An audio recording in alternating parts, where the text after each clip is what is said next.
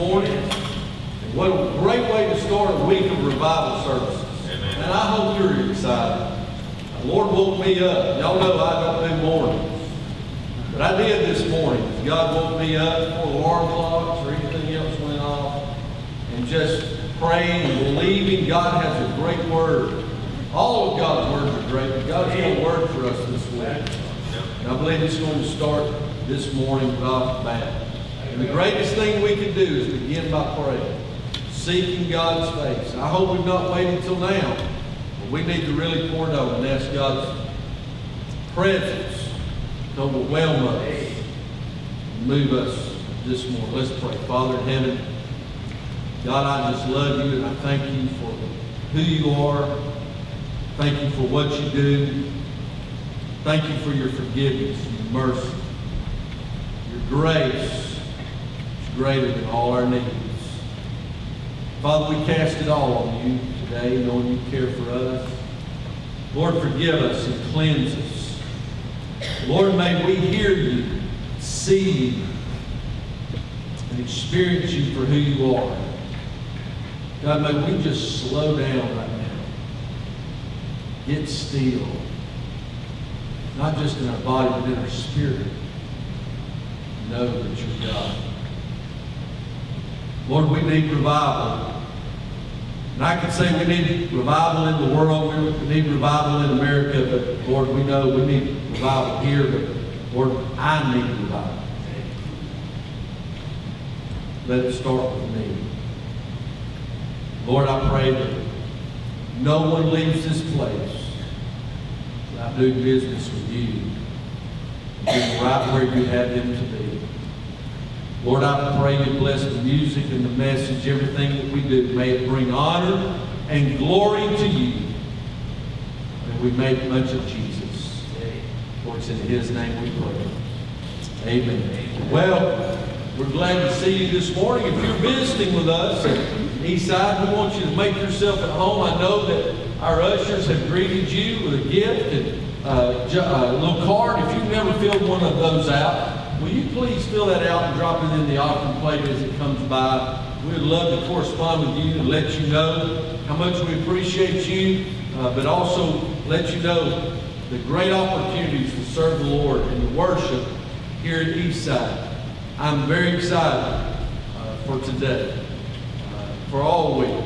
Honestly, Wednesday night, FCA chaplain for Georgia Tech, Brother Derek Moore, will be preaching for us the Wednesday night of our revival this Wednesday night, and then he's staying over doing the prayer breakfast at the chamber at the Wildlife Club Thursday morning. We look forward to that. Monday and Tuesday night, Randy Mullinax, state missionary in the Office of Evangelism, one of our Georgia Baptist missionaries, going all over the state, encouraging and teaching evangelism, leading others to Christ. He'll be with us Monday and Tuesday. But what a great joy it is to have a dear friend. We've not known each other all that long, but I think we were separated at birth somewhere, except he's a good bit younger than me. It's wonderful to have my dear friend, Pastor Brad Waters, First Baptist Church, Hazelhurst, Georgia, with us this morning. His father-in-law, Bill Prince. Brother Brad has been a faithful man of God, served all over the state of Georgia, served as a Georgia Baptist representative in our state, work, has led the charge to present the gospel in so many ways, and doing a tremendous job as pastor at Hazelhurst. And man, they're having people saved and lives changed, church growing.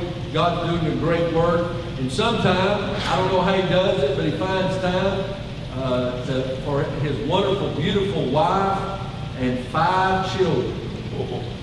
5. From 17 to 3. And you'd say, well, he's not as smart as he looks.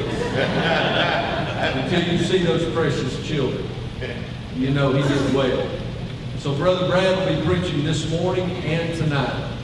And after you hear him preach this morning, you'll want to just stay and camp out and make sure you've got a good seat. for tonight. We'll start tonight at 6 o'clock. So don't forget that. That's the only thing I want to announce this week. We need to be here. We need to be where God wants us to be. And God will speak to our heart.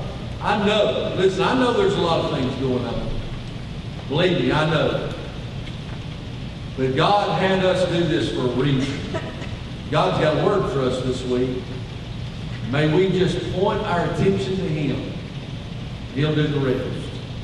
So may we pray, may we worship, and may we turn our attention completely and wholly on Jesus Christ and His righteousness.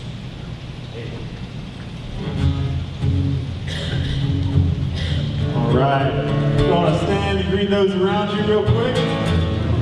Tell them you're glad to see everybody to worship with them today. Turn 20 as we sing.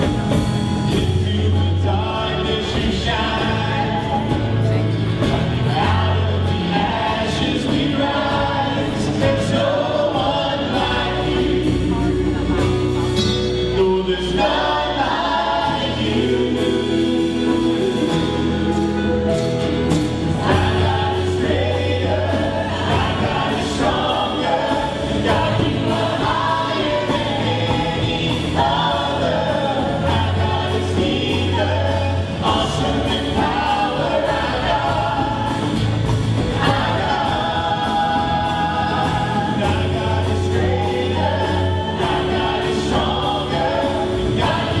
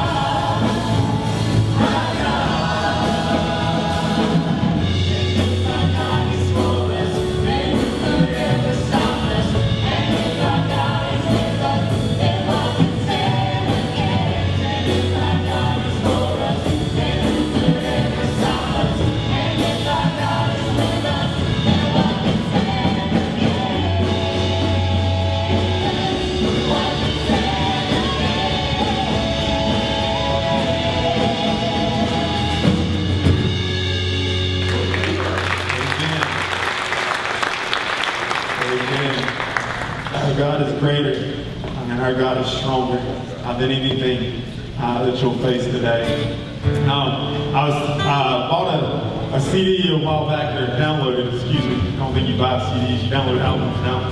Downloaded a new album the other day off iTunes, and it had an old song on there. And I was thinking, made me think back, I have been leading worship off in the home for 15 years. So it was like back in 2001, when I started leading worship, which is crazy. I'm not supposed to be doing anything for 15 years at this point in my life. But the song is We Fall Down. We fall down, we lay our crowns at the feet of Jesus, and kind of fell out of our little rotation here. And ever since I bought that album, it's been on my mind and on my heart. So I started just reading and thinking through that song. And in Revelation 4, and I want to clarify right now, my theological view of Revelations is God wins in the end. So that's my interpretation. So I don't want y'all to take anything. I don't want to let y'all think I know what I'm talking about here.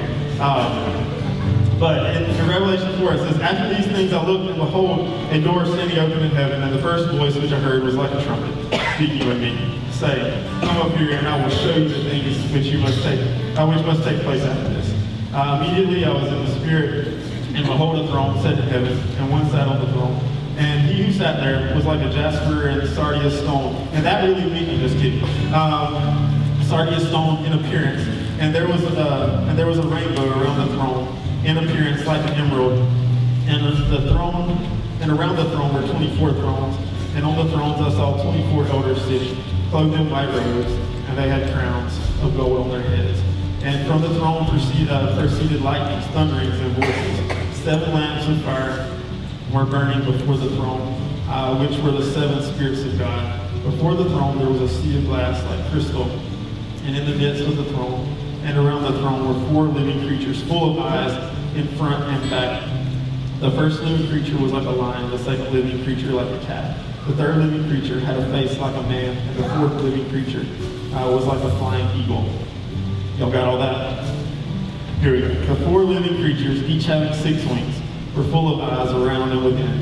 And they do not rest day or night, saying, Holy, holy, holy, Lord God Almighty, who was and is to come. And whenever the living creatures give glory and honor and thanks to him who sits on the throne, who lives forever and ever, the 24 elders fall down before him, who sits on the throne, and worship him, who lives forever and ever. And they cast their crowns before the throne, saying, You are worthy, O Lord, to receive glory and honor and power, for you created all things, and by your will they exist and were created. And I can't tell you what the eyes mean. I can't tell you what the emeralds mean. I can't tell you any of that stuff. But I can tell you it's a picture of worship. It's a picture that's going on right now, constantly. They're saying, Holy, holy, holy is the Lord God Almighty, who was and is to come. And if I'm not wrong, that's what we're here to do today, is worship. Whether it's through breaking open God's Word, whether it's through singing, whether it's giving our tithes and offerings, whether it's just meditating, whatever it is, our goal is to worship the one who is holy, holy, holy, who was and is to come. So as we sing these next couple of songs, just realize this holy God put his son on the cross, who died to take our sins and be sin, so that we could come into this holy God's presence and worship him. So let's do that now.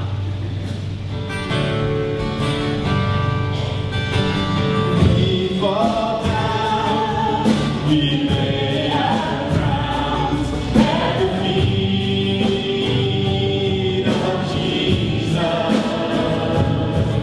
The greatness of your mercy and love at the feet of Jesus. We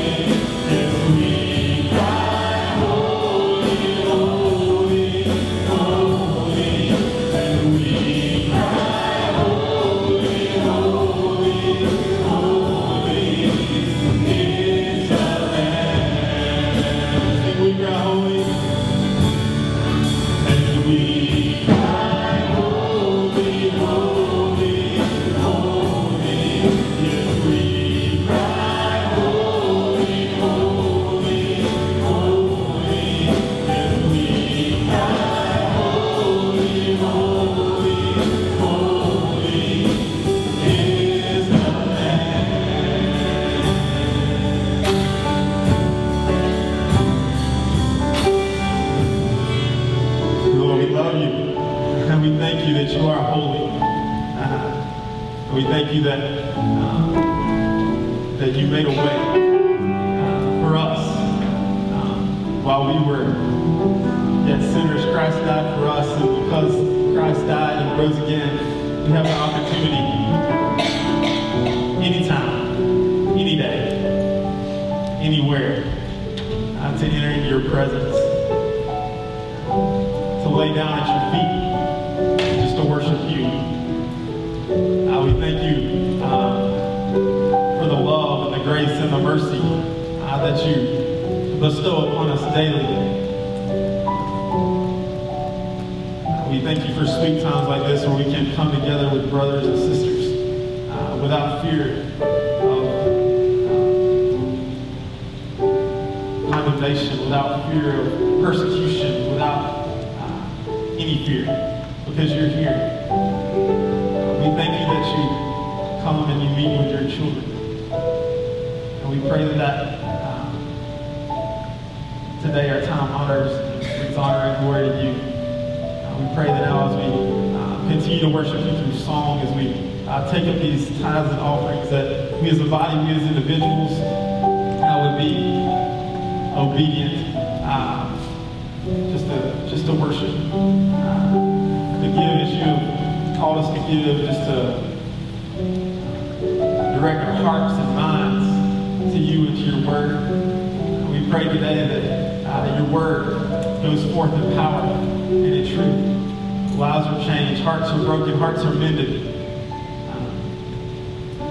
So let's just love you more. And we just love you in your most precious and holy name, I pray. Amen.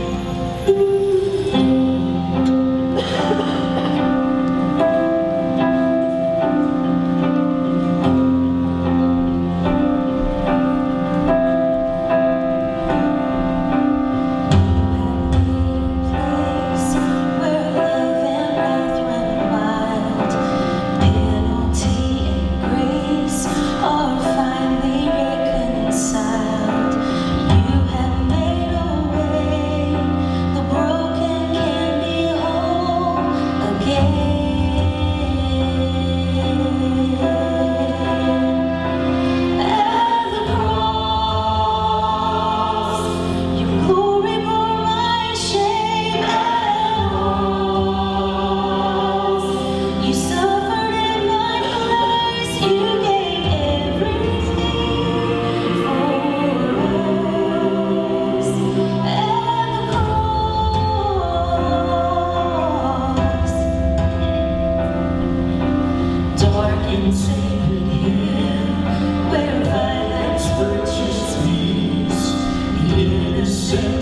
bound to set the captives free. There you made a way, the lost are welcome home again.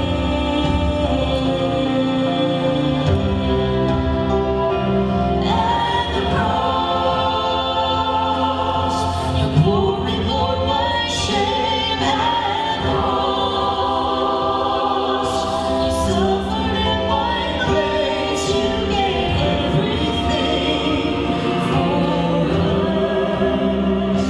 At the cross, Prince of Heaven died. At the cross,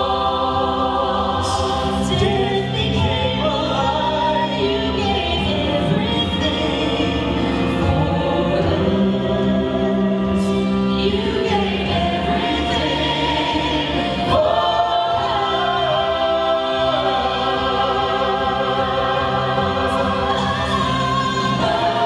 Mercy that was paid and grace was free. Pardon that was multiplied to me. And there my burden soul found liberty. At the cross, mercy that was paid and grace was free. Pardon that was multiplied to me. And there my burden soul found liberty. At the cross,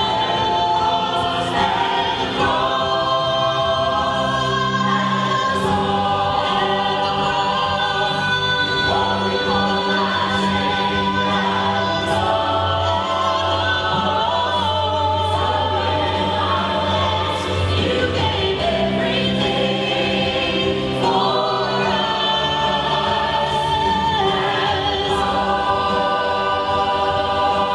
Prince of Heaven died at the cross. Death became alive. You gave everything for us. You gave everything for us.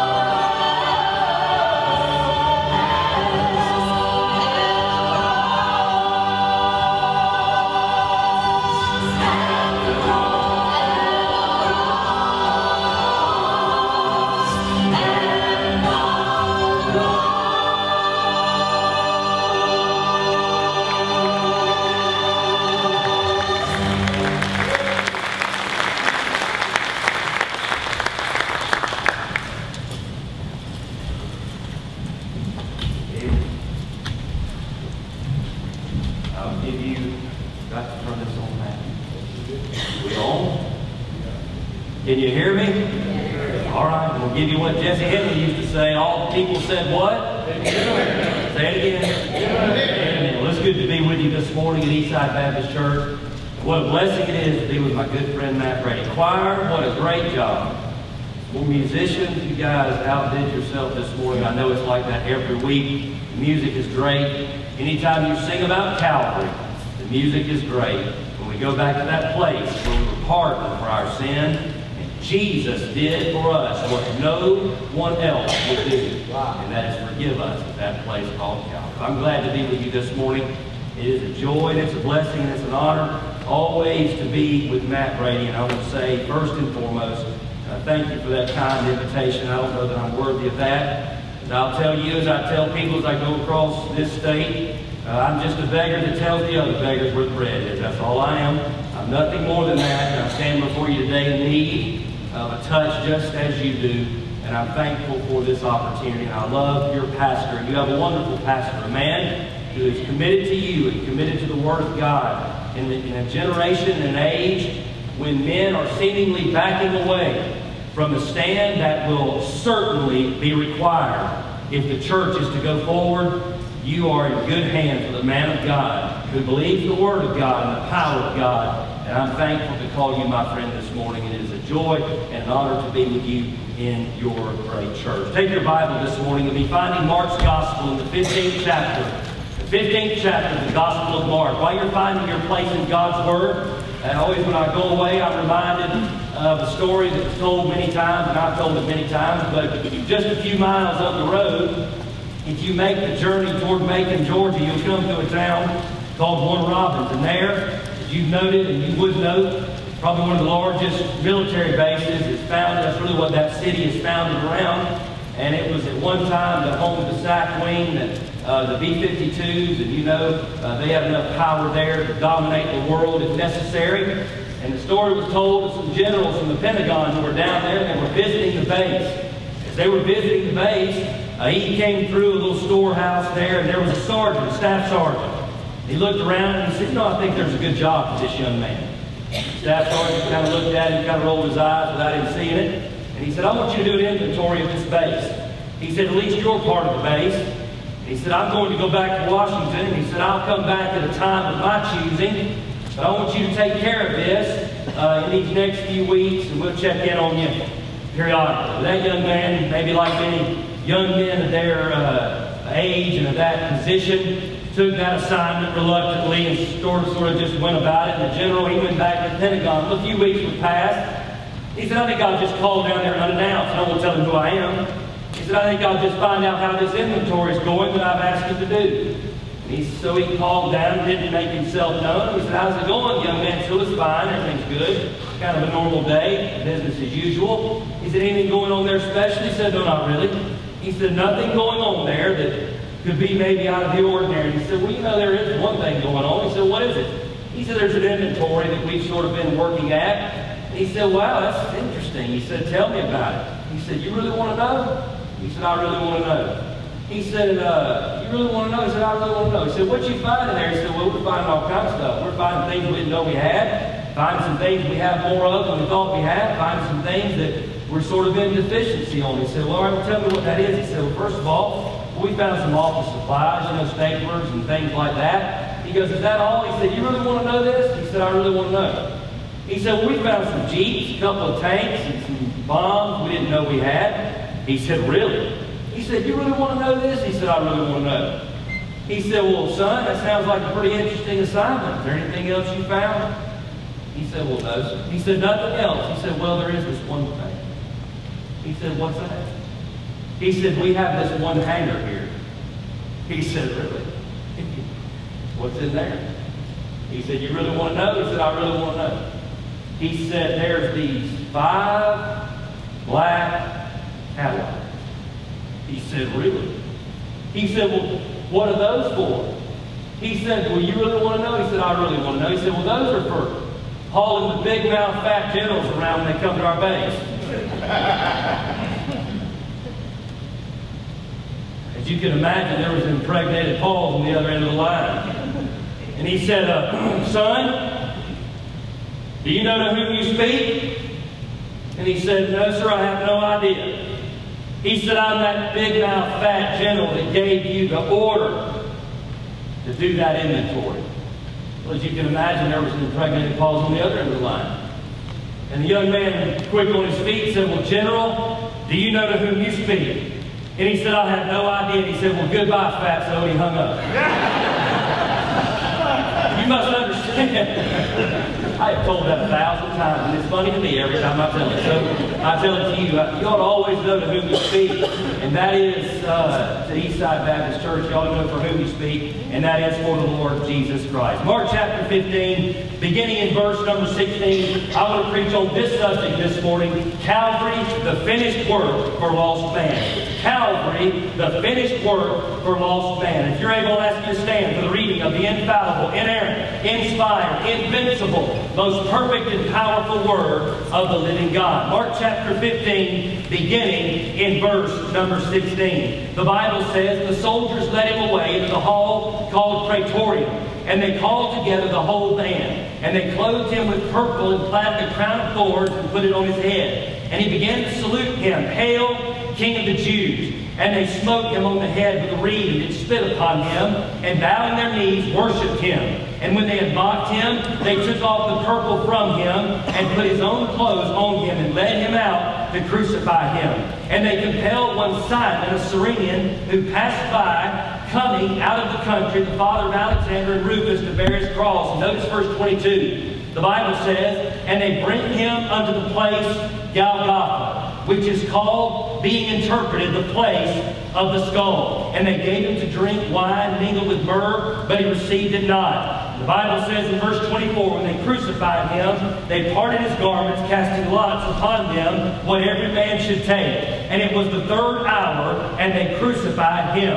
And the superscription of the accusations written over said this, the King of the Jews. And with him they crucified 2 thieves, one on his right hand and the other on his left. And the scripture was fulfilled, which saith, and he was numbered with the transgressors. And they passed by and railed on him, wagging their heads and saying, Ah, thou that destroyest the temple, and buildest it in 3 days, save thyself, and come down from the cross. Likewise also the chief priests, mocking, said among themselves, for the scribes, he saved others, himself he cannot save. Let the Christ, the King of Israel, descend now from the cross, that we may see and believe. And the Bible says, and they that were crucified with him reviled him. Notice verse number 33. The Bible says that when the 6th hour was come, there was darkness over the whole land until the 9th hour. And at the 9th hour, Jesus cried with a loud voice, saying, Eli, Eli, lama sabachthani, which is being interpreted, my God,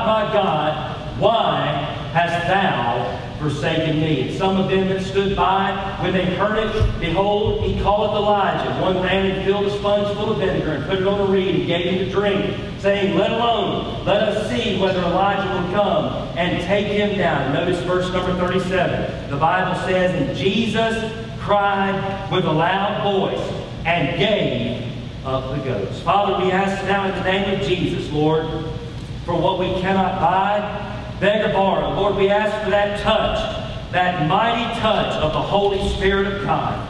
Lord, I pray this morning as we take a journey back to Calvary, Lord, I pray that we'll see it in a brand new way. Lord, I know today that there are people here who are hurting in heart. Lord, there are some doubtless in a crowd this size that know you not as Savior. Lord, I pray at the end of this moment in time together that they will see you in a new way. They'll see the sacrifice made. They'll see the love that was shown. But more than that, they'll see the salvation that has been provided in the place called Calvary. So be with us now.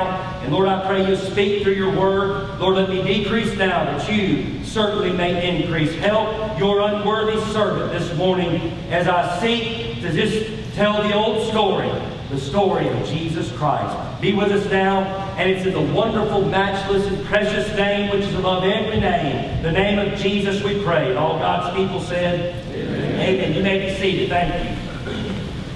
The finished work of Calvary is the greatest work and word to fall upon the ear of lost and sinful man. You understand, as you look in the Word of God this morning, especially in the Gospel of Mark, and as you trace through the New Testament, as you look through Matthew, and you look through Mark, and you look through Luke, and you search out the book of John, you will find that many great statements are recorded of the Lord Jesus Christ. Many great sayings, and of course, many of the great works and the doings that He did among people while He was here upon this earth. And the many great phrases and the many great statements concerning the lovely Lord Jesus, there are none so great as that scripture found in John 19, where 3 words were uttered that tells the story of Jesus Christ, His plan and purpose for coming to man and being the Savior of the world. When He cried out, as the Gospel writer said, it is finished. That's stated for all of eternity, beginning of eternity and eternity until time shall be no more. That tells the story of a Savior come to man and giving His life's blood for you and for me, that we can say today, man of sorrows, what a name for the Son of God who came, ruined sinners to reclaim. Hallelujah, what a Savior. Those words, it is finished, tell the story of Jesus Christ. There are none so great found in Holy Writ. These words stand for the great emancipation of the sinner, but also these words stand for the great condemnation for that sinner who is rejecting. It is joy to the sinner come home receiving. It is judgment to the sinner condemned, rejecting. You understand, as you look at Calvary this morning, you see the want of man. You obviously see the weight of sin. But the greatest thing I've come to tell you today is this: you see the way of salvation. Peter said in his sermon, there's no other name given among men whereby you must be saved except the name of Jesus. So as we see Calvary today, we see the singular way of God. As we live in a culture today that is giving information, especially to our students, we understand they are telling them there are many ways. You just choose the way you want. I've come this morning to nail that coffin shut and tell you Jesus said, I am the way, the truth, and the life, and no man comes to the Father but through me. Calvary today is the singular way of God for the salvation of all mankind. So as we look at these words this morning, we understand they bring great meaning. As we look to Calvary, we understand in those 6 hours that Jesus Christ hung on the cross, we understand Jesus, the light of the world, He yet hung in darkness. Jesus, the Lion of the tribe of Judah, He would be suffering and slain as the Lamb before the foundation of the world. Jesus, the Rock of Ages, hurled into the depths of sin for all of mankind. Friend, Calvary tells the story of the love of God to lost mankind. As the noonday sun would turn dark as the midnight hour, it was the world stopping for a moment and saying, the Savior of the world has given up life today that all mankind could go away in salvation. It brings Calvary through words of new meaning to the words of John 1:14, where the Bible says the Word became flesh and that flesh dwelt among us. It brings new meaning to John 3:16, where the Bible says, for God so loved the world. It brings new meaning to John 14:6, where Jesus said, I am the way, the truth, and the life. It brings new meaning to John 15:13, where the Bible says, greater love hath no man than he that would lay his life down for his friend. And friend, it brings new meaning when the Bible says that God commendeth His love toward us in that while we were yet sinners, Jesus Christ died for you and for me. The cradle to the old rugged cross tells every step of the plan of God for lost and dying world. You understand today that Calvary was not plan B. You understand today that Calvary was not the great emergency handle. Oh no, Calvary was designed in past eternity. Calvary was declared on the pages of Scripture. And Calvary today was displayed at a place called Golgotha for your sin and mine. That's right. The Bible tells us today, no greater love hath any man that he would lay his life down, especially in the death of an old rugged cross. You know, the Bible tells us the plan of this book in one verse. In Luke chapter 19 and verse number 10, the Scripture says, the Son of Man is come to seek and to save that which is lost. You understand today, you've had people ask you, I've had people ask me, so I don't understand the Bible. Well, there's not a two-syllable word in that whole sentence, and it tells the story of Jesus Christ.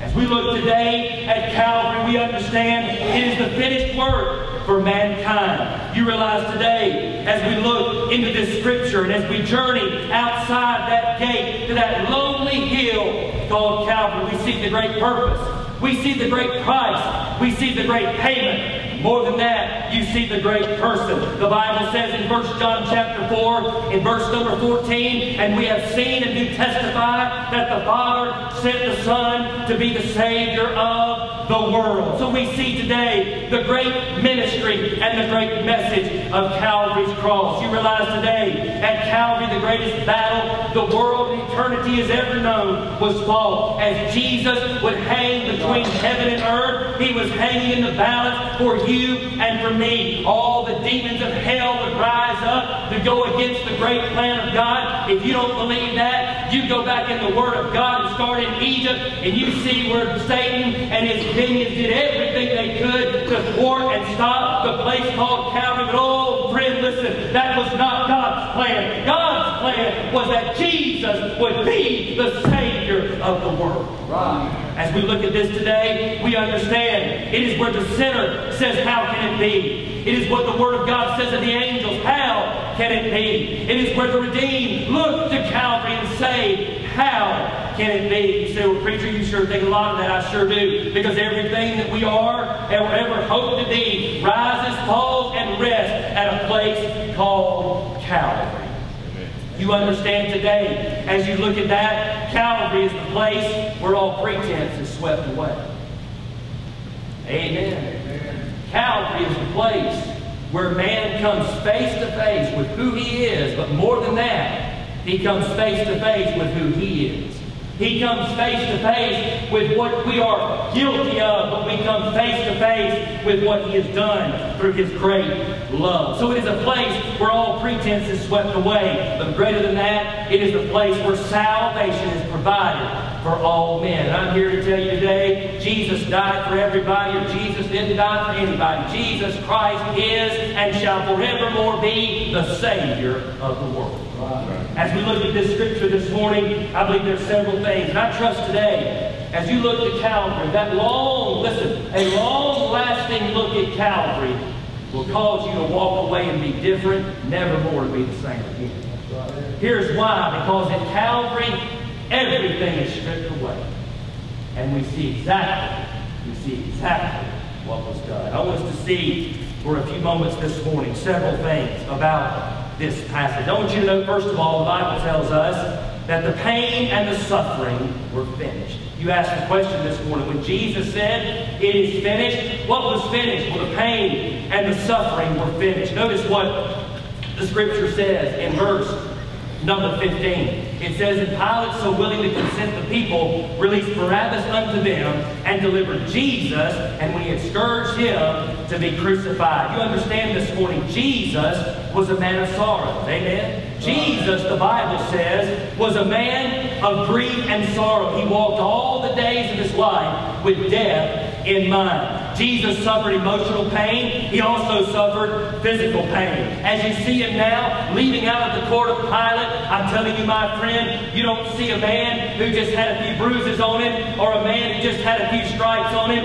I kind of believe what Vance Havner used to say about that is we've all seen the movies. He said Hollywood's got as much business handling a Jesus movie as a bank robber does a bank deposit. My friend, the Bible tells us that Jesus Christ suffered at the hands of angry men. He went in pain and suffering for you and for me. And I want you to know, first of all, he suffered as they scourged his beaten body. Notice again what verse number 15 says. The Bible says, and Pilate was willing to release him. But you know Pilate, he was willing to please the people instead. He released Barabbas unto them. Notice the last line of verse number 15. The Bible says they delivered Jesus, and when they had done what? When they had scourged him.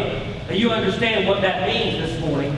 A scourging is not just a whipping you would experience with a belt or something along those lines. The Roman executioners and the Romans knew how to deal punishment out better than anyone in the history of the world has ever known. They took Jesus Christ and stripped his robes off of his body. They would stretch him across a singular pole. If you've ever read anything about this, they bring the body up to the skin is almost as tight as the top of that drum right there. And they would take the individual that they were going to scourge, and they would take an instrument called a cat of nine tails. It had 9 leather thongs on it, and on the end of each one of those was a piece of glass, a piece of metal, a piece of something that would dig into the flesh of the person that they were being. Now you have this in your mind this morning.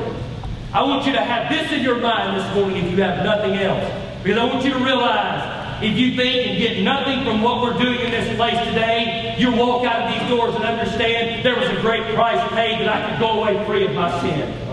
And as they stretched him across that pole, they took that cat of nine tails and they would whip that person across the back. They would literally whip in a way that would grab on one side and dig in and pull across to the other side. And they would do it so many times and they knew exactly how to do it in a way that they could tear the skin away from the body, they could expose the nerve endings where you're in constant pain from the beating that you're receiving, but they could go just far enough to leave the inner lining of your body intact, that your guts didn't fall out on the ground. They knew exactly how to beat a man just to the inch of his life. I contend this morning that any other person whom this was done to, it would have killed them dead before they ever got to the cross. But you understand, it wasn't the purpose that he would die in scourging. It was the purpose that he would die on the cross. He took a beating for you and for me. You recognize this is the most gruesome form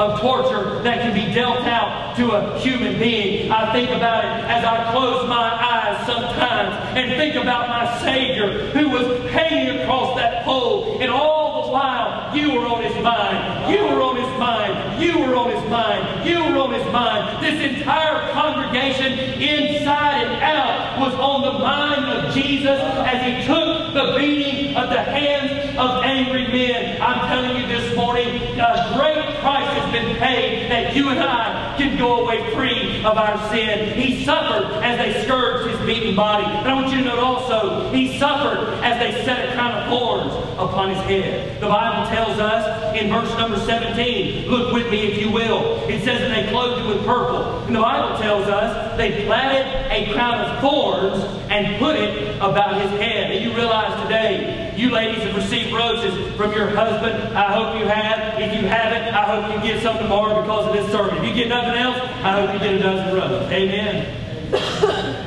Amen. Y'all wait. All right.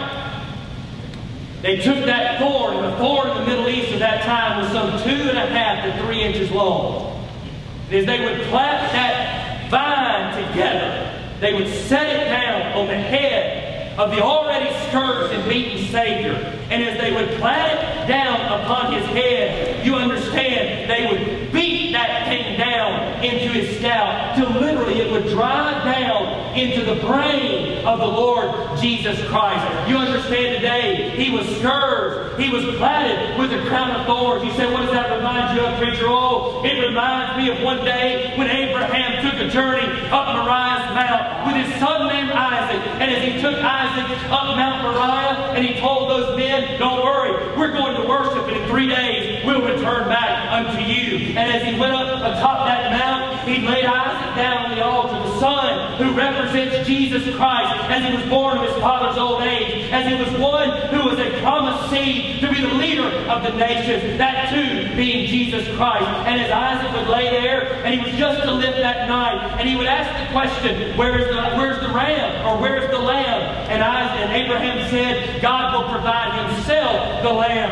And as he would raise that night, it was as if a hand from heaven would stop him, and as it was just to go down, he noticed over in the thicket what was caught there, a ram. And that ram represents your sin and mine. And that ram was caught in that thicket. Friend, when I see that, I see the crown of thorns that was laid upon my Savior's head before he ever came into this world. The plan of salvation was given to you and to me. He suffered as they set the crown of thorns upon his head. He also suffered as they saluted him in blasphemous mockery. Look at verse number 18. The Bible says they began to salute him. Look what they said. Hail, King of the Jews. You understand, as they scourged him, as they crowned him, now they begin to mock him. My Savior and yours standing alone, being mocked. Friend, he's still being mocked today. That's nothing new. It's nothing to sin. He's being mocked, not only in the world, he's being mocked in the church. He's being mocked everywhere. He's mocked. Savior. The Bible tells us as he stood, they saluted him, and they beat him, and they mocked him. You know what the story says? They blindfolded him, and they would hit him on the face and say, if you're God, or if you're Jesus, tell us who did that too. That is the mockery and blasphemy at its very best. Don't you know that also he suffered as they struck him on the head. Look at verse 19. The Bible says they smote him on the head with a reed. And look what the Scripture tells us about that. That reed representing the royal scepter. And as they would take that reed and literally beat that crown of thorns down upon his precious head, I'm telling you, David, every drop of blood, he thought and it worked for you and for me. They struck him on his head. Don't you know that also he suffered? I believe this is the worst one. You think about the scourging and the crowning. You think about how they beat him over the head and hit him. But I want you to see the last one. I believe is the worst one. And I believe there's not a man, a woman in this room today who disagree with this. They spit on him. They spit on him. Anybody in here been spit on? Innocent. Spit on him. Look at verse 19. The Bible tells us, it says they smote him with a reed and did spit upon him, bowing their knees to worship him. The Bible tells us in Isaiah chapter 50 and verse number 6, I gave my back and smited my cheeks to them that plucked off the hair, and I hid not my face from the shame and the spit. You understand, when they grabbed Jesus' beard, they pulled it literally from his face. Do you see the picture of that? Here's a man who the Bible says in Isaiah 52 and verse 14, his visage was marred beyond vision. That means this, he was beaten beyond recognition. That's what that means. That means there's no recognizable trait when they were done beating. So as you see a man now, scourged, crowned, beaten, now spit upon. Friend, listen, do you think about those words? It is finished. It is finished. The pain and the suffering. Here is a Savior who came to save. Now listen to this. And he suffered at the hands of sinful men. You know, I'm inclined to believe what old Charles White wrote when he said, I would love to tell you what I think of Jesus.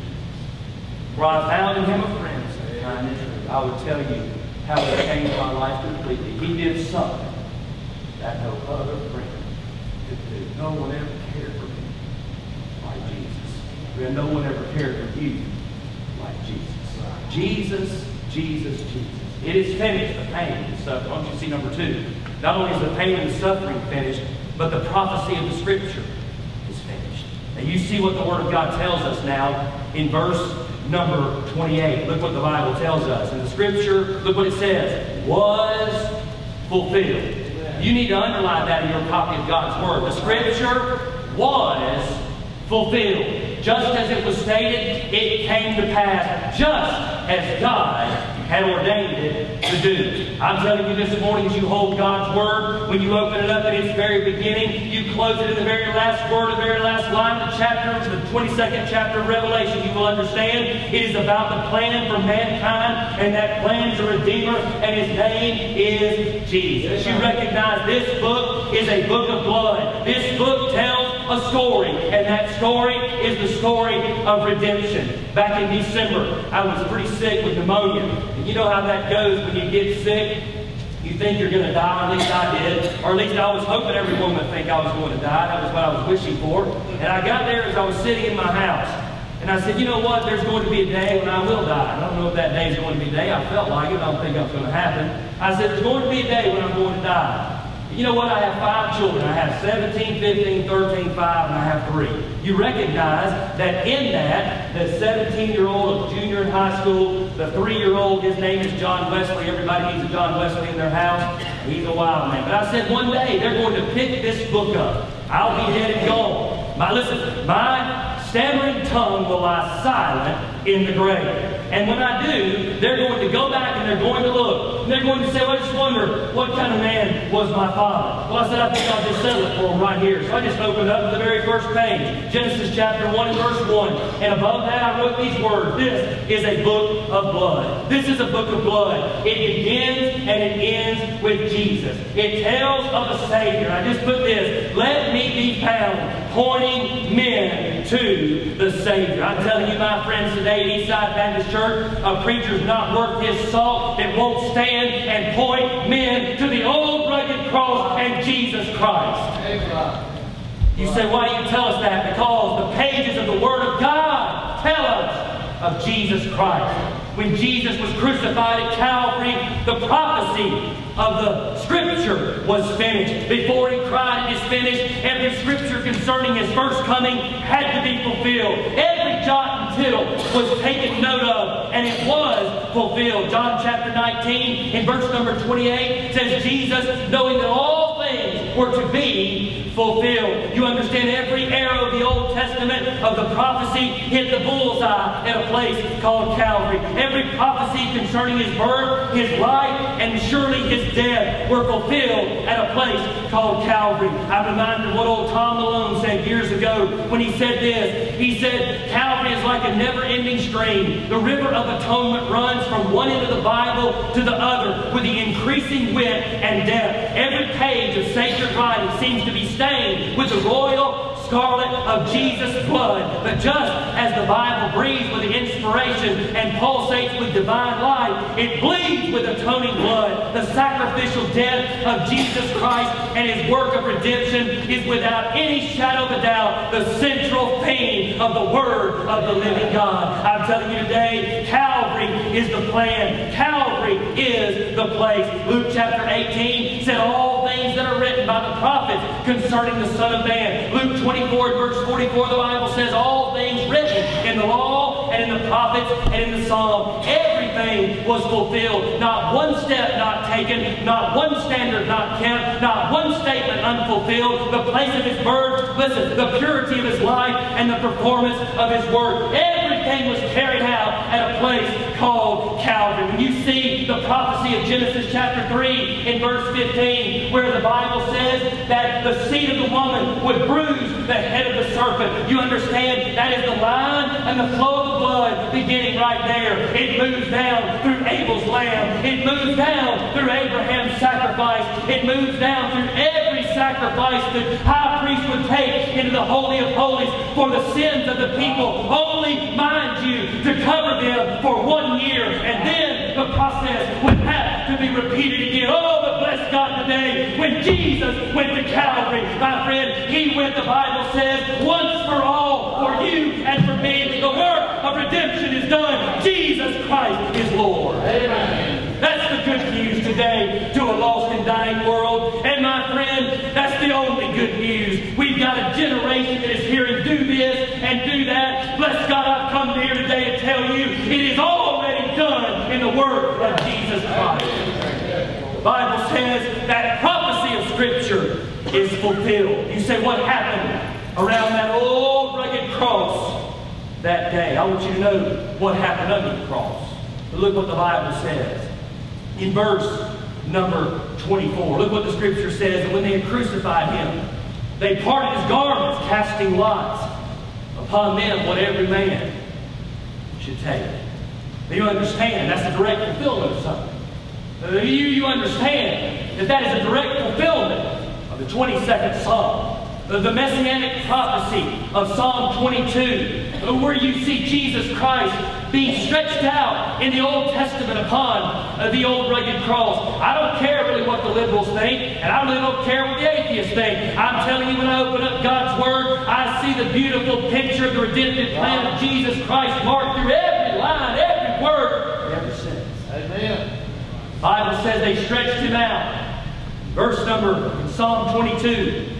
Scripture tells us in verse number 18, listen to what the Bible says. It says, and they part my garments among them and cast lots upon my vesture. That's a prophecy that is fulfilled. So we see those under the cross. Then I want you to see those, listen to me, around the cross. And can I say something? I'll go ahead and give you a third one.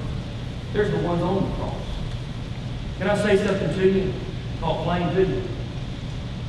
Everybody in this room represents one of those three classes of people. Right. Make no mistake about it. You're somewhere in that beautiful panorama of prophetic picture. You're somewhere in there. You're either here this morning and just take it or leave it. There were some there that day that just said, I just want to see what's going on. There's plenty of people who walk through the double doors of church and want to see what's going on. We don't have any intention to do anything else, just want to see what's going on. There were plenty of people who were just gazers. There were others who were partakers. And then there was that one who was the provision. Do you understand? Everybody around that cross that day can be represented in the world. You recognize not only under the cross, but they were around the cross. See, what did they do? Notice what the Scripture tells us in verse number 27 of our text today. The Scripture says, those under the cross, or around the cross, can be found in verse 24, They crucified him, they parted his garments. And then look what it says in verse 28. The Scripture was fulfilled. He was numbered with the transgressors. And look at verse 29. They that passed by, they railed on him. They were wagging their heads and saying, thou hast destroyed the temple and built it in 3 days. Remember, that's the saying. Jesus said, you tear it down, I'll raise it up in 3 days. He said it took years to build that thing. He said, don't worry.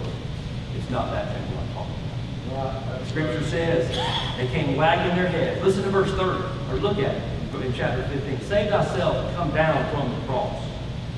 The Bible says in verse 32, let the Christ, the King of Israel, descend now from the cross, that we may, look what they said. Hey, y'all looking at this? Yeah. That we may see and believe. Amen. Just show me something. And you know what? Show me something. Hey, friend, they've seen all they need to see, and they weren't going to see anything else. They've seen the leper spots be made cleansed whole. They've seen the crippled man rise and walk again. They've seen blind men who were blind from the mother's womb receive their sight, only to see as they've never seen before. Listen to me today. Whether you're in this room or in this scene, you need to understand no one has ever come in direct contact with the Lord Jesus Christ and not walked away with a changed life forever. They looked at him and said, you do this and we'll believe. You see, that's nothing new. The Bible says in Psalm 22 and verse 16, listen to what the Scripture says, for the dogs have compassed me, and the assembly of the wicked have enclosed me. The Bible says they pierced my hands and my feet. That's a direct fulfillment of the prophetic Scriptures. So we understand Calvary, not an accident. Calvary, the plan of God. So there were those under the cross, there were those around the cross. Then I want you to pay careful attention to those who were upon the cross. Look what the Bible tells us about that. Notice what the Scripture says in verse number 27. Then with him they crucified 2 thieves, one on his right hand, the other on his left hand. The Scripture says, and the Scripture was fulfilled. Here's what was fulfilled. What was fulfilled was Isaiah 53, where it says he would make his grave and the wicked be numbered among the transgressors. The Bible says that which saith he was numbered with the transgressors. Now you understand something today. When you draw near Calvary, you see that scene. You say, well, preacher, you said those under the cross and you said those around the cross. Well, how in the world can we represent those who are on the cross? I'll tell you exactly. In fact, this is probably the clearest picture that can be given from the scene of the crucifixion of Jesus Christ. You see, one man said, if you're who you say you are, take us down from this cross. And he began to wag his tongue at him and mock him. The Bible says the other thief, who wished the one I have.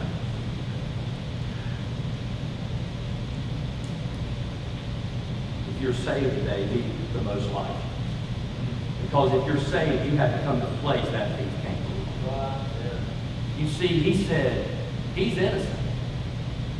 He said, don't you know what you say? We're guilty. You'll never get saved until you realize you're guilty. You're guilty before God.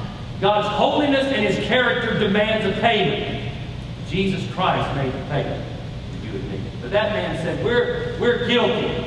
And we're receiving justly for what we've done. But this man done no wrong. This man is innocent. Jesus, the innocent, died for the guilty. That man represents today every person who's come to faith in Jesus Christ, recognizing their sin, looking to the Savior. That man on the other side, at the same time, recognizes and resembles every lost man, woman, boy, or girl in this world and in this room today. You've rejected. You've said, I'll go my own way. And like Barnhouse said years ago, a man can go to heaven God's way or hell his own way. Either way, you're going one of the 2 places. And my friend, if you're here rejecting Jesus Christ, you resemble the man upon the cross. The Bible tells us, prophecy of the Scripture, was fulfilled. So we see today the pain and the suffering finished, the prophecy of the Scripture finished. Don't you see, thirdly, the payment for sin, hallelujah, was finished. Amen? Amen. The payment for sin was finished. You think about this Scripture before us. Anybody ever seen that debt clock in New York? You can click on it and look at it right now. You know what it's doing? It's ticking. To the billions and billions and trillions of dollars. Every second, we go further into debt. Every moment, the clock ticks, we go further into debt. My friend, I want to remind you there's a spiritual debt clock that started at the Garden of Eden.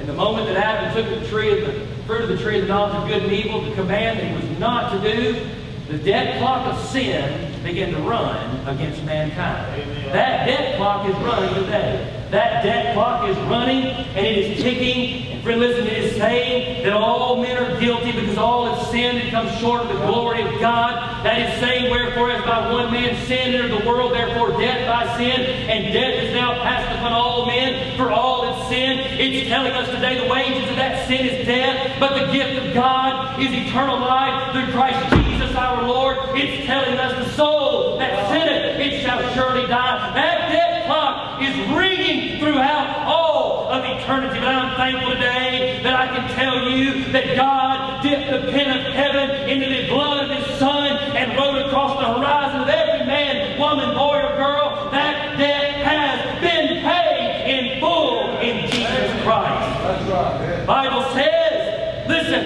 it is the payment of sin that is finished. There's a whole race, a whole world of sinners in debt, having broken the law of God. Mister, today, if you're without Jesus Christ, you've broken the law of God, there's no way to get to Him. Ma'am, today, if you're without Jesus Christ, you've broken the law of God, and there's no way to get to Him. And I'm thankful today where that great chasm of sin would lie, a cross was bridged across it, and Jesus became the captain of my salvation.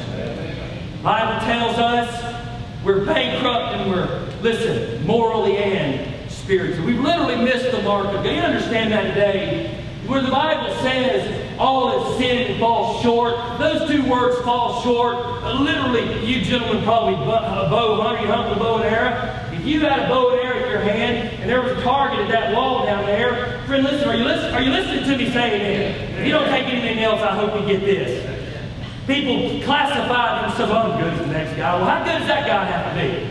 Well, bless God, I'm as good as my neighbor. You might be better than your neighbor. Without Jesus Christ, you'll die and go to hell. That's what I'm telling you. And the reason is because fall short. You fall short. Now, understand, I'm going to do this right here.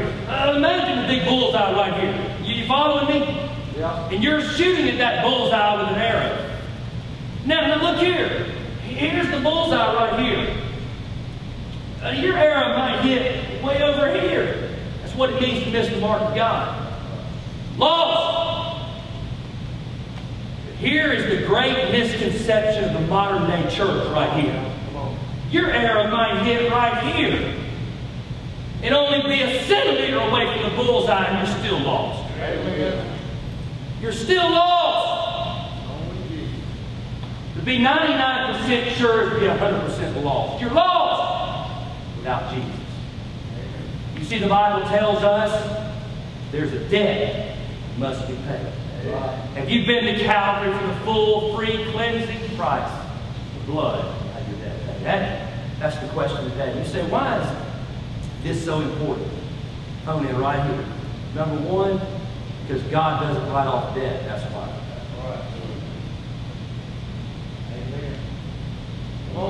God doesn't write off debt. Corporations might write off debt. And banks might write off debt. Individuals to other individuals may very well write off debt, but God doesn't write off debt. He demands payment. So you see today, if there was another way, why didn't He take it? Because, friend, there was no other way. Calvary is the only way. Jesus hung upon that cross. He hung the innocent for the guilty. He hung the one paying the debt for the damned. That's what happened to Calvary. It's important. because God doesn't write off debt. Look at verse number 33 of Mark 15. Notice what the Bible tells us. It says, and when the 6th hour was come, there was darkness over the whole land until the 9th hour. We understand that the sun refused to shine. You following here? The miracles of calendar are amazing. God just reached down, look, you watching this? And he just nudged the earth and covered the sun in his hand. The reason he did that is because he wanted everyone to understand. I may not understand it, and I may not believe it, but something happened here. The sun was dark. You recognize today, he says, I demand the payment. That's wrapped up in that verse right there. Then why is the sun turning dark have to do? Because here's why. When he cried, my God, why hast thou forsaken me? Here's what he said. He said, I'm understanding now what it means to be a God-forsaken soul. Have you forgotten that? Have we as a church forgotten that? Because I'm telling you today, church, one long look at the cross will cure apathy. And one long look at the cross will cure indifference. Oh, how many have you slain and sent to a devil's hell? One long look at the cross will draw a decision out of every man and woman born to live. You see, the Bible tells us when that sun turned dark, God didn't write it down. God laid the sin debt on the Son. That's right. On him, for you, and for you. That's what happened. So we understand. God does not write off debt. Second thing we need to understand is God never forgets about it. Y'all realize that? I've had people say, well, run away. There's nowhere the eyes of God are not. There's nowhere he's not. You won't get away. So I'll do it every night. I'll escape it. No, you won't, because he never forgets about it. You see, here's the deal. We're living in a pleasure-mad society, you understand. We're living, Paul told Timothy, she that liveth in pleasure is dead while she lives. You understand that? And we're going about acting as if God doesn't even exist. That's what's happening. Now you listen to it. You say, well, you really believe that? Yeah, because Jesus said, I'm just going to kind of chase a rabbit right here, but it'll come right back, it'll make sense. Jesus said in the Olivet Discourse, as it was in the days of Noah, so shall it be in the coming of the Son of Man. He said, why does it got to do with this? I'll tell you exactly what it has to do with it. The Bible says they were eating, drinking, marrying, giving in marriage. That just means this. It doesn't mean they were having meals. It doesn't mean they were enjoying fellowship with one another and getting married. It means this to you and me today, church, and this is the culture of 2015. It means they were going about with their life as if God did not exist. That's what it was. And understand this. God doesn't forget about it. You may live 70 years. Or you may live 90 years. You may be blessed to live 100 years, but I will tell you, eternity stands on the other side of the threshold. And as old Joe Henry Hankins used to say, if a man's going to hell when he dies, what difference does it make how long the man lives?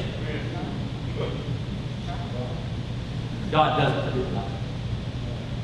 If he could just forget about it, oh, the injustice done at Calvary. Yeah. If he could just forget about it, oh, the terrible scene and the terrible mockery. The old rugged cross. Friend, I'm telling you, he doesn't forget. You know what the third thing is worse? So here it is. God doesn't write off debt. Listen, he doesn't forget about it. Here's the worst part. You listen here and say amen. Amen. You can't pay it.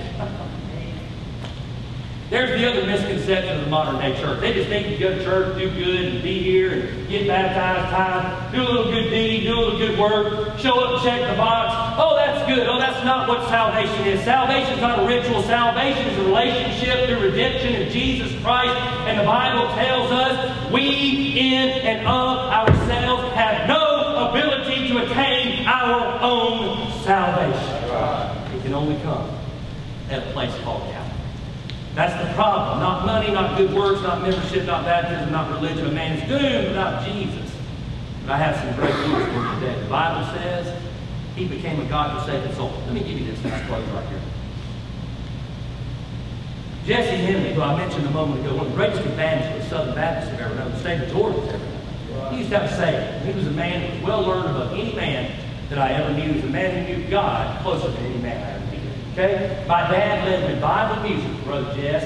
for probably 30. Brother Jess and my granddaddy built Model T Fords at the Ford Motor Company on Ponce de Leon Avenue in 1929. That's how far the relationship went back in our family. My daddy would go all over. As a child, I tell everybody in the state I was a drug addict. I was drugged to every church in the state of Georgia. I would sit right there on that front row, and I would see Brother Jess sweat down till his suit would be wringing wet with sweat, telling the old story of the Lamb of God who takes away the sin of the world. He used to have a saying that stuck to me to this day. He said, when a man says, how can God know how I feel? How can God, first of all, when people say, how can God send somebody to hell? Loving God. God doesn't send anyone to hell. Man goes to hell for rejecting the finished work of Calvary. So really this, if a man goes to hell, he has to step around and over Calvary to get there.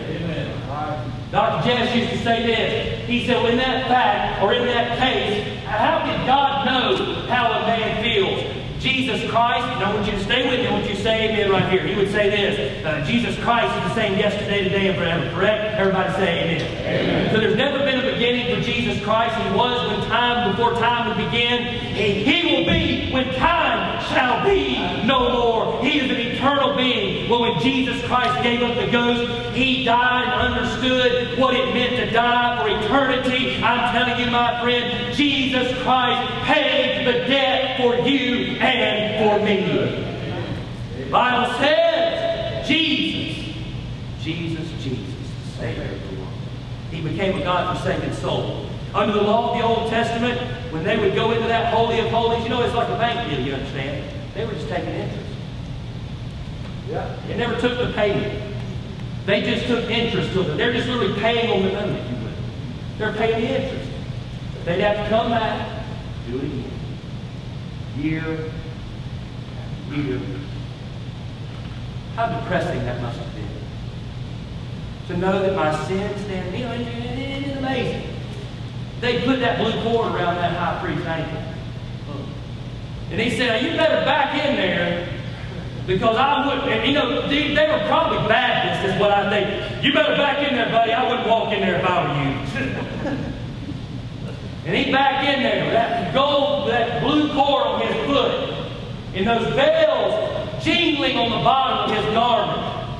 And what those people would do, are you listening to me? They would sit on the outside, and they would anxiously wonder, will he accept it today? Will he accept it today? You say, what's that cord for, preacher? He dropped in, they just drag him out. That's what it's for. You say, dropped in for what? Entering into the holiness and the presence, the Shekinah glory of God was sent on him. Listen, with sin in his life. Wow. How much more should we be advised to walk in the house of God, right with God, before we come to worship?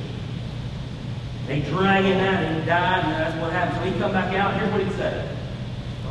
Let the incense go. Took the blood and sprinkled it on the mercy seat. Came back out and said, for another year.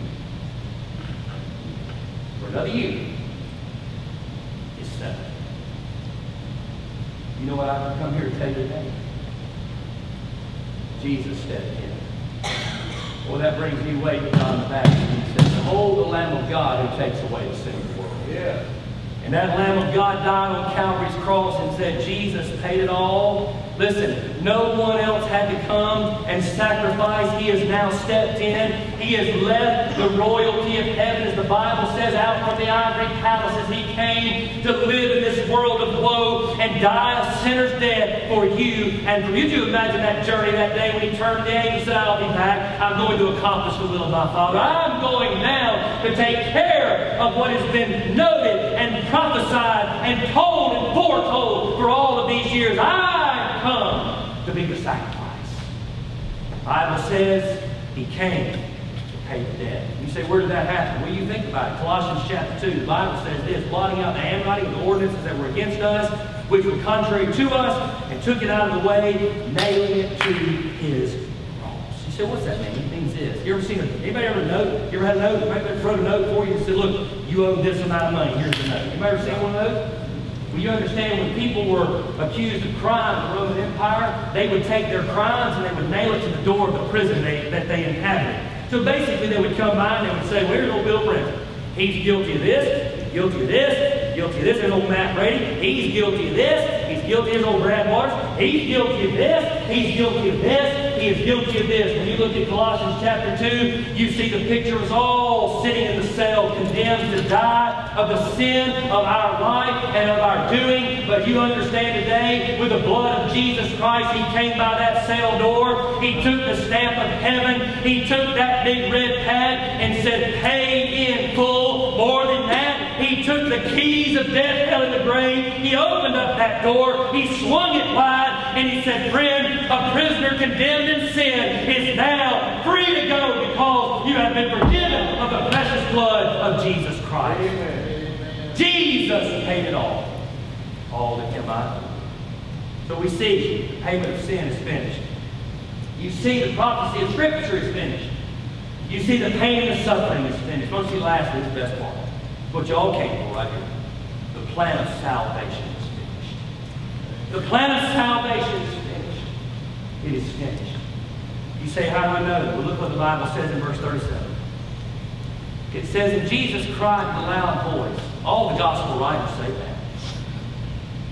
The Scripture says He gave up the ghost. That means He died. Hey, everybody follow me here? He didn't swoon.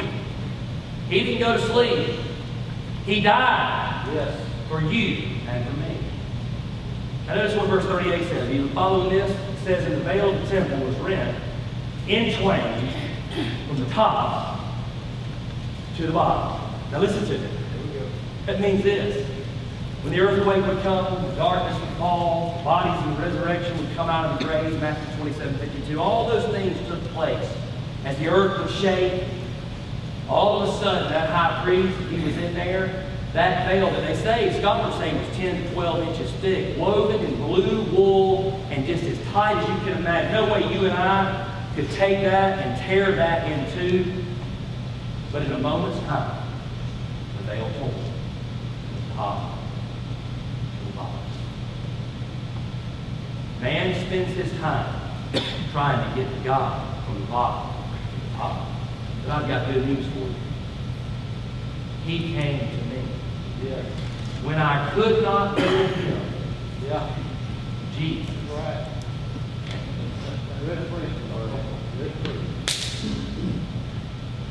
This is what a camp meeting's like. Y'all never been in there. Amen. Amen. I was preaching at Dead Church one time. It was kind of reserved. They were a little reserved. So I was preaching along, and I was enjoying it. And I just want you to understand, I always enjoy it. You know why? Because I may go down that road today, and I may get killed going back to Hazelhurst. You know what? I'll stand before God and say, I told the old story today. That's what I'll tell you. Yeah. So there's a little reserved in there, so I just got down on the front row. And I just sat down. And I said, Amen! And I got up and walked back up there. And I said, now folks, if I got to preach the sermon at amen, we're going to be here all day. Hey, the amen and pick up. The plan of salvation was finished. Because when that veil was rent from top to bottom, here's what it said. There'd never be the need of another bull. There'd never be the need of another ram. There'd never be the need of another lamb. There'd never be the need of another sacrifice of one without blemish in the sheepfold, because that one who is the Savior had come, and He said there'll never be the need of a sacrifice, because I have attained for mankind once and for all. That's what Jesus did. Yep. That's what Jesus did. So we see salvation's singularity in one way. Listen, you see salvation's scope. It's universal. You're here today without Jesus Christ. Jesus died for you. He's calling you right now. You've never seen an open Bible or a man of God that wasn't the call of God in your life to be saved if you're lost. Salvation's scope is universal. Salvation's simplicity is this. Anyone can understand it. Salvation's sufficiency is this. It's enough. And salvation's strength is it can change the vilest sinner. Friend, listen. Come ye sinners. Listen. Lost and hopeless.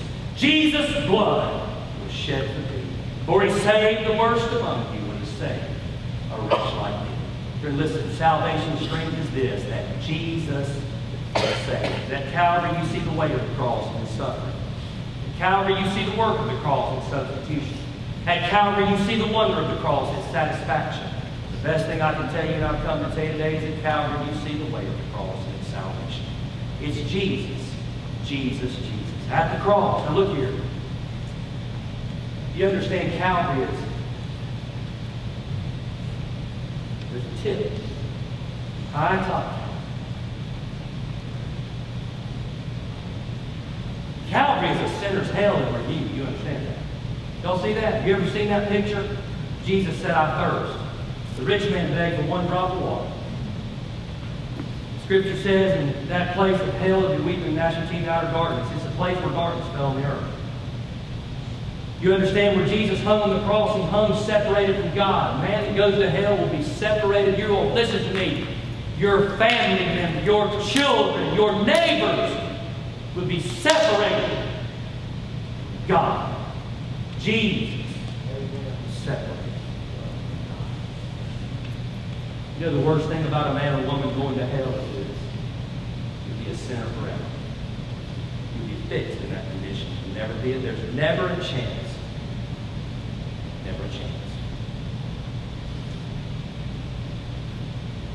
Across the tip of that river, there's a line. On one side, the saved. On the other side, the lost. There's a line down this room this morning that spans itself 2,000 years from the tip of Golgotha this morning. And it's saying to Eastside Baptist Church, everybody in this room is on one side or the other. You're either on the saved side or you're lost. The amazing thing about that line is this: Calvary stands on the tip. So you have a choice today. Look to the cross. Look to the cross. Look to the cross. Jesus saved us. That's the greatest thing. Calvary, finished work for lost man. Let every head be bowed and every eye be closed.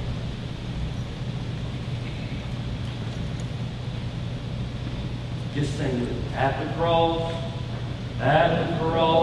where I first saw the light, and the burden of my heart rolled away. It was there by faith I received my sight, and now I am happy all the way. Sing it again. At the cross, where I first saw the light, and the burden of my heart rolled away. It was there by faith I received my sight, and now I am happy all the way. Been to Calvary? Have you been to Calvary? I want you to put everything out of your mind and your heart today. Don't think about where you're going.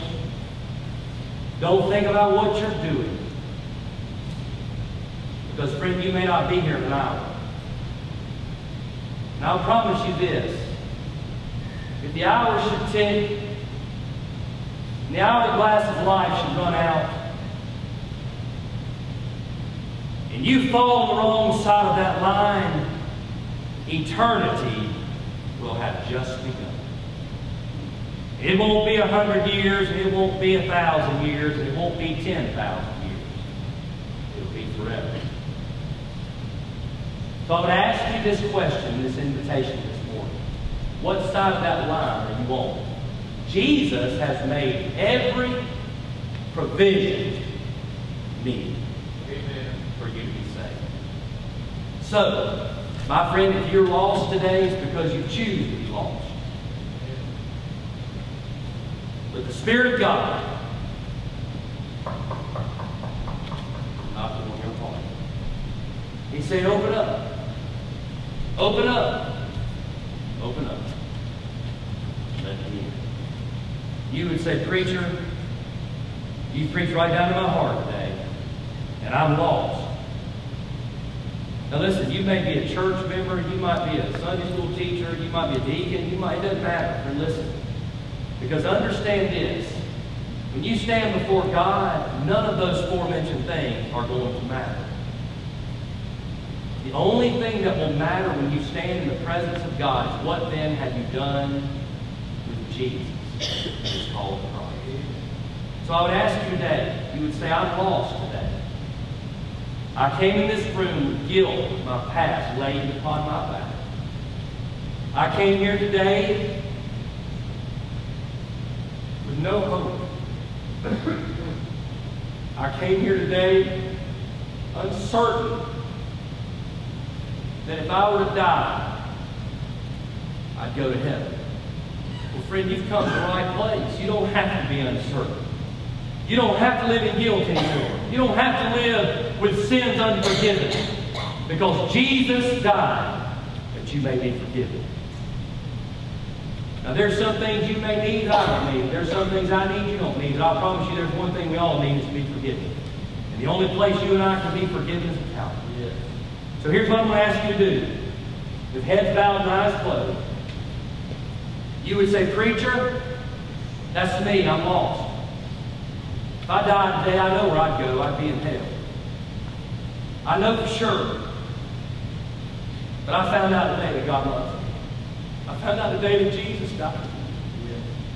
I found out today that there's a Savior and I don't have to live this way anymore. What I want you to do with no one looking, just lift your hand and say, that's me. That's me. Just lift your hand right where you're at. Anybody in this room, just lift your hand and say, that's me, preacher.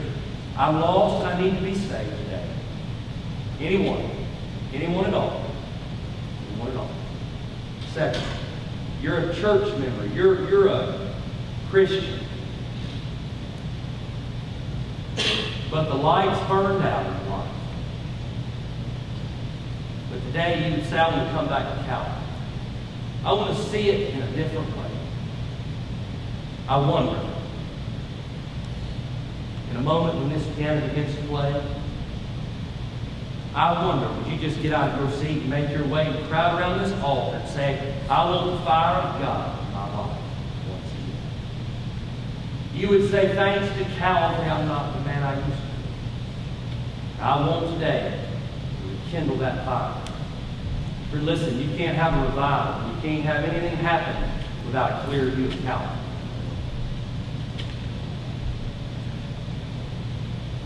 Pastor will be here. The instrument will play. What I'm going to invite you to do is come. You said, I need to be saved. Friend, listen, don't miss Jesus today. Don't miss Jesus. Don't miss Jesus. You come and say yes to Jesus today. That's our prayer. Father, we ask now in the name of Jesus, Lord, as you work and move in this invitation. Lord God, do what only you can do. Lord, what we're incapable of doing. And that's touch and move the hearts of man. Lord, I pray you bring tears back to God's people. Yes. We've been dry-eyed and dry-eyed too long. And I pray you'll bring the tears of God's people back. It says, I want my loved ones saved. I want my family saved. Bring us back to Calvary. Jesus' name. Heads bowed and eyes closed. You've got a loved one today. You know that loved one's lost. Why don't you bring them to the altar today? Say, Lord, use me to reach them for eternity. Let's stand. And as we sing, let's just have heads bowed and eyes closed. As the pastor is here, the altar is open. You begin to come. As God is leading you to come, you come. I pray.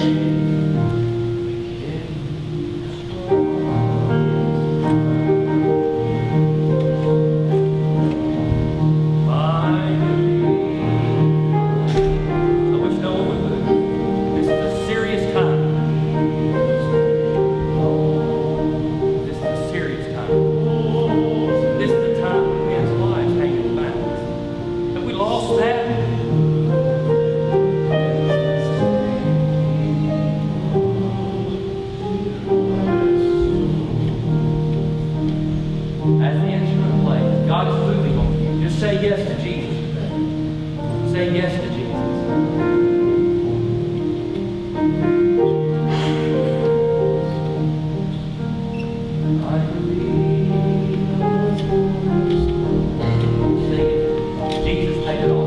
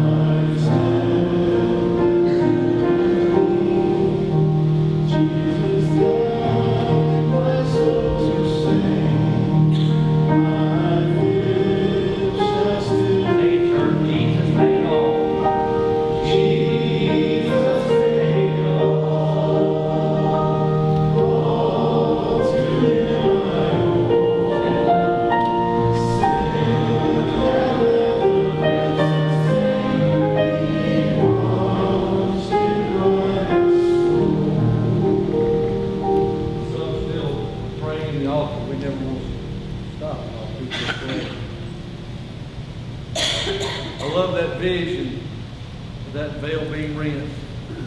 I can just see God just big hand karate chopping. And I hear the words resounding through time that the writer of Hebrews wrote, chapter 4. And we therefore now can come boldly to the throne of God, that we may obtain mercy and find grace to help in time of need. You all know why we're in such bad shape? We can't keep our families together, church together, America together, the world together, because we're not bold. We have no mercy, we have no grace, because we won't come to the throne of God. Till we pray. We're too busy for everything else in the world. We don't need the Bible. We need to get to lunch. We need to get here. We need to get there. And we don't have time for God. Well, let the world go to hell, but just don't act like you care. If you don't act like you care, then care. No one raised their hand today. Did they, Brother Brad, that said they were lost? There's one of two things. Either there's some that for whatever reason didn't. Number two, and what may even be sadder, is nobody in the church good enough to buy anybody lost. Every gospel of Jesus. It is still through the preached power of the gospel. Lost people will get saved. Bring somebody to you tonight. Are you burdened? Do you care? God's will be done. Man, what a powerful message. Brad's father-in-law looked over, he said, man, if I didn't know I was saved, I'd want to get saved again. Calvary is that rich.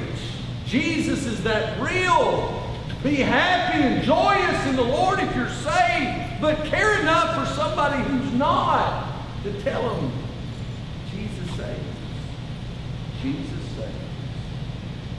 As we pray benediction on this service, I pray it's just the opening of our revival. I pray God stirs our heart today.